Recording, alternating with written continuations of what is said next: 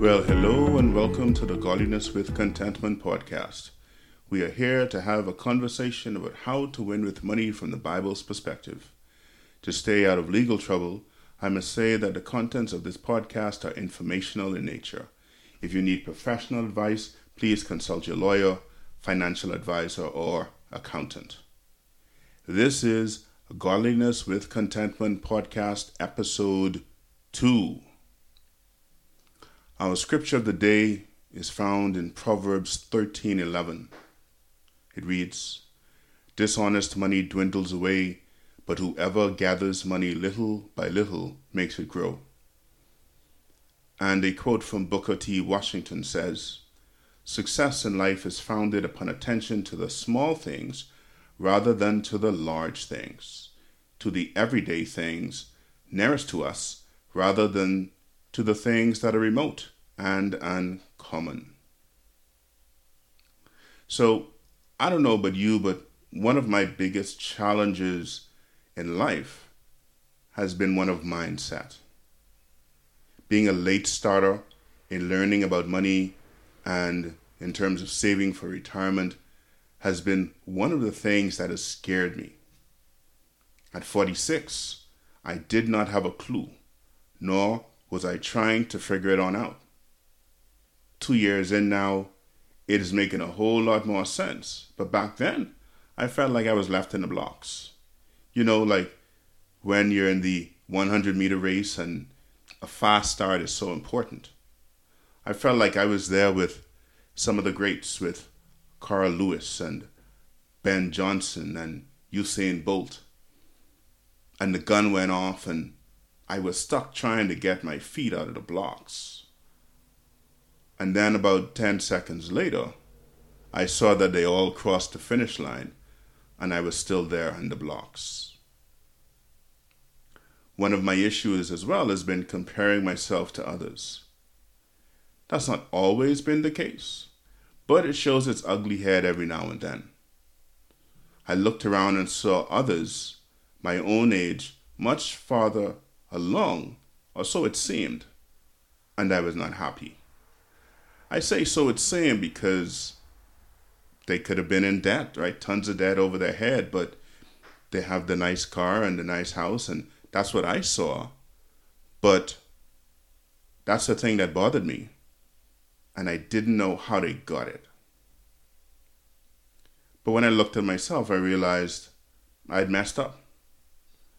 And then the question came, how was I going to unmess up?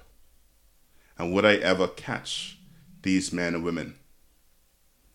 The good thing is, there was some bad thinking there. I don't have to catch them, right? I need to run my own race. I'm not in a competition with them. I'm in a race of one. And because I'm married, at most, a race of two. And in this race, she's not racing against me. She's racing with me. But us late starters can feel anxious. We can start asking questions like, will I ever get there? Will my dreams be accomplished?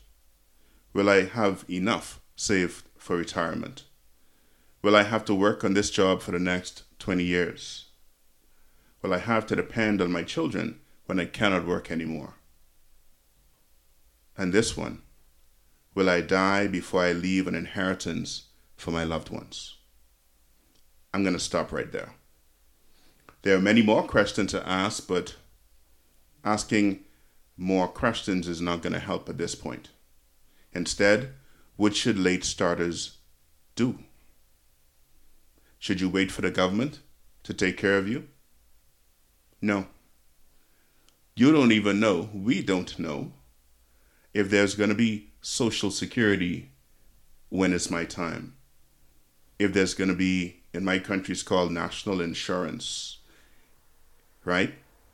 Because earlier this year, the government was talking about the fact that the fund may be dried up in a couple of years if contributions don't increase. I don't know about you in your country, but we can wait on the government to take care of us. So what should we do? We should start. And we should start now. Not the 100-meter race, but a race. A race at your own pace.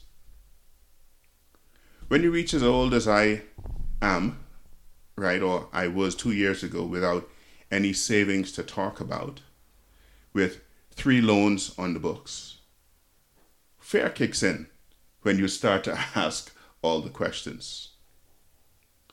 So the first thing you need to do is to fight that fear, and to fight fear with faith. Faith that once you make the steps in the right direction, you will get to your desired outcome.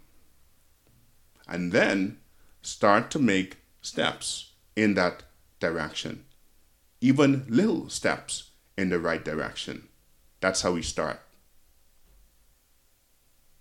So for me, after 45 years, 46 years, or let's say about 25 working years of doing things the wrong way, doing things the right way takes some getting used to. For example, budgeting. Some say it takes about 3 months before you get the habit of budgeting and sticking to it down. What do you think? Well, when I ask what do you think, I mean, do you even have a budget? Do you have a written budget or just one in your mind? And do you stick to it? Now, of course, the sticking to it is the hard part, right? But it's going to take, like I just said, a few months before you get the hang of it and the consistency and the discipline gets you to where you need to be. But if you stop, it won't happen. And by budgeting, you will begin to see where you can find some margin, right? Some extra after the bills and expenses are paid. Now hold on. Try not to scream at me. Okay, I can't hear you anyway. Some of you are thinking, extra? There's no extra. What's this guy rambling on about? I understand. I have sat with people who say there is no extra. There are 2 things that I normally point out to them, and I'm going to share with you right now. One of them is you need to cut expenses. And secondly, you need to earn more. And even as I say this, it may be discouraging. You may be thinking, cut what? Earn more how? The boss is not going to pay me more. He doesn't like me. I'm not going to get a promotion, right?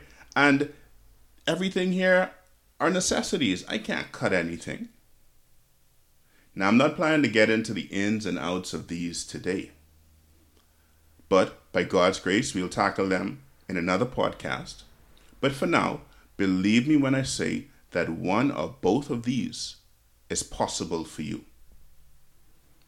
In my case, or in our case, right? For me and my wife, it wasn't that we didn't have extra, but that we were content, it seemed, being in debt. And we were in no rush to get out. So if we had any extra, we ate out. We weren't saving, we were spending. And that's coming from me, a self-proclaimed saver. I was in a bad place.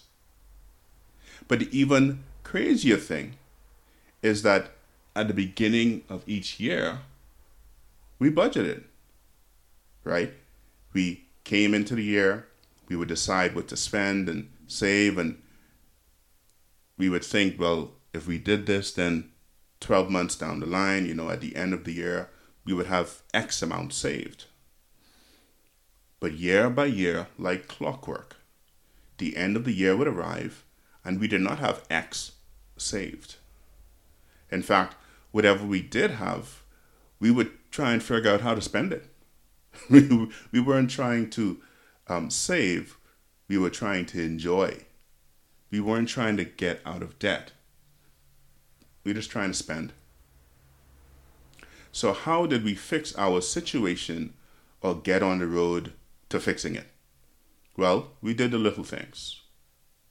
We made the budget, but then we went after sticking to it. Again, this takes a few months, but at least you're getting started. And I know this is not very exciting stuff that I'm talking about today, right? But I'm talking about the little things that we need to do. And there's no big windfall here, but little by little, it will grow. And you need to move in the right direction, no matter how slow at first. The big thing is, let's move.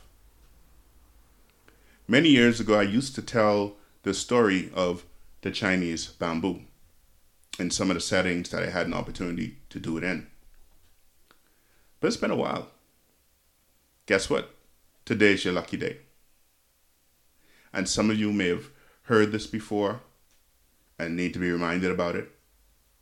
And some of you may never have heard this before. And so this will actually help you thinking about making those little steps in the right direction. So go something like this. And there may be, variations on the internet. In China, they grow a bamboo tree commonly known as the Chinese bamboo tree. When they sow the seed in the ground and water it, there are no visible signs of growth at the end of the first year.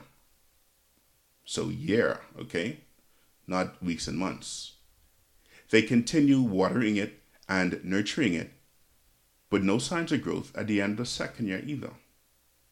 It fails to sprout even after the end of the third year. But the person growing it must continue to irrigate, fertilize, and care for it. You'll be surprised to know that nothing happens even to the end of the fourth year as well. And then suddenly, in the fifth year, something miraculous and incredible happens.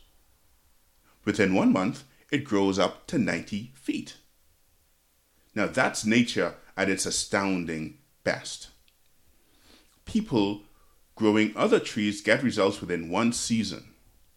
They're able to enjoy their crop or fruit within a couple of seasons. But there is a tree, right, this Chinese bamboo, that doesn't even show up till the 5th year. But then suddenly shoots up to 90 feet in 1 month alone, with a growth of about 3 feet per day. Now the question is, did the Chinese bamboo tree grow in 1 month or 5 years and 1 month? The answer is obvious, because had the person growing the Chinese bamboo stopped nurturing it, watering, fertilizing in the period when it wasn't showing up, the miraculous bamboo tree would have died in the ground. That's the story of the Chinese bamboo. And in our lives, sometimes it can be like that, but will we persevere? Will we put in the work? And will we have patience to get to the desired outcome? So I ask you, what will you do today to ensure a better future tomorrow, next year, 5 years? What little step will you make today to head in the right direction? Well, that's all I have for you today. I hope you join me for my next episode along with your friends and family. Please leave a review so others can find it and get the help they need as well. This is Kino Hana signing off. Check you later.